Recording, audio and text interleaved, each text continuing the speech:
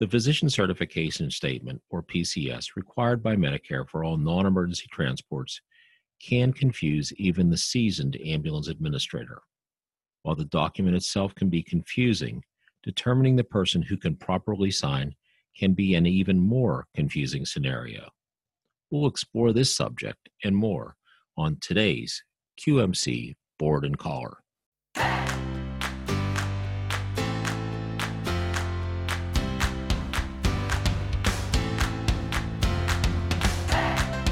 Welcome to the QMC Board and Collar, news and thought-provoking discussions for today's emergency medical service provider.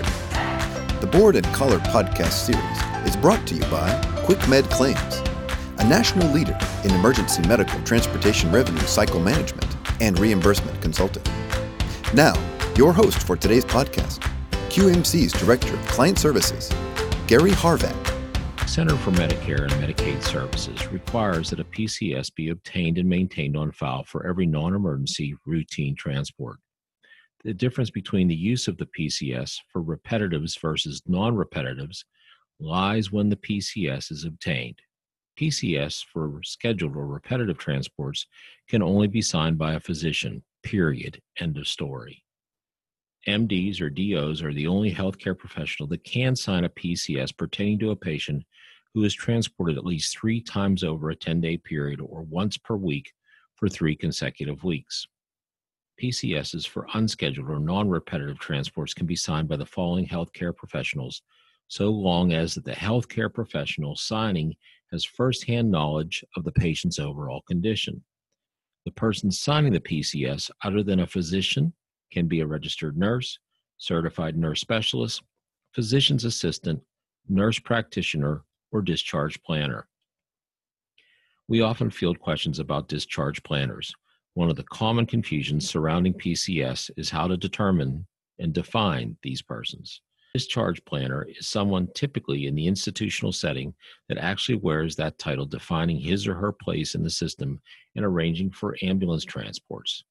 For example, while regulations do not allow for licensed practical nurses to sign a PCS, it is possible for an LPN that occupies the position of a hospital discharge planner to sign the PCS, but not in the capacity of the scope of the LPN, but rather within his or her role as titled discharge planner.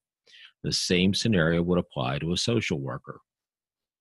Said another way, the LPN floor nurse who does not serve in the specific role as a discharge planner would not be acceptable to sign. However, the LPN occupying a discharge planner job function would be an acceptable signer. Therefore, Susie Smith, LPN discharge planner, would be an acceptable signature for the PCS as long as that person's title and job function is well defined and there's a proven history of that person occupying a specific discharge planner role. Likewise, it is extremely important that the actual words discharge planner be typed or handwritten in proximity to the signature.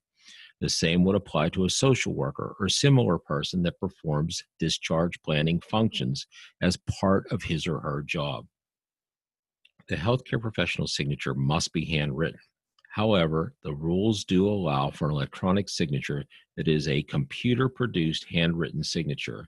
The acceptable electronic signature would be one where the healthcare professional signs using an electronic pen on a computer signature pad that generates the signature facsimile onto the PCS instead of the doctor signing using an ink pen or paper.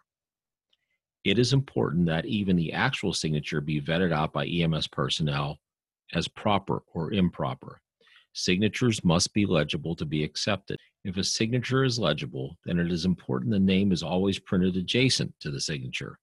The best way to cover this is to have the signing healthcare professional always print his or her name adjacent to any signature, be it legible or illegible, and have that person include his or her credentials as well. Next, CMS rules do allow for what's called signature attestation.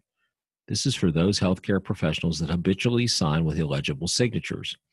However, this means that a master signature or log must be maintained by the ambulance service showing the healthcare professionals' names with signatures on the page in order that they can be compared to an actual signature at some point later in time to identify the person signing. This is a lot of work and requires continual record keeping, not to mention the require of keeping such attestations sheets up to date to include both incoming and outgoing healthcare professionals. Finally, for this discussion, it is important that the healthcare professional signing the PCS always date his or her signature.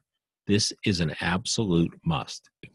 The date that the person signs the PCS should be included adjacent to the signature, and that area is separate from the date of service listed at the top of the PCS document, as is the case for the common PCS documents that are widely used in the ambulance industry today.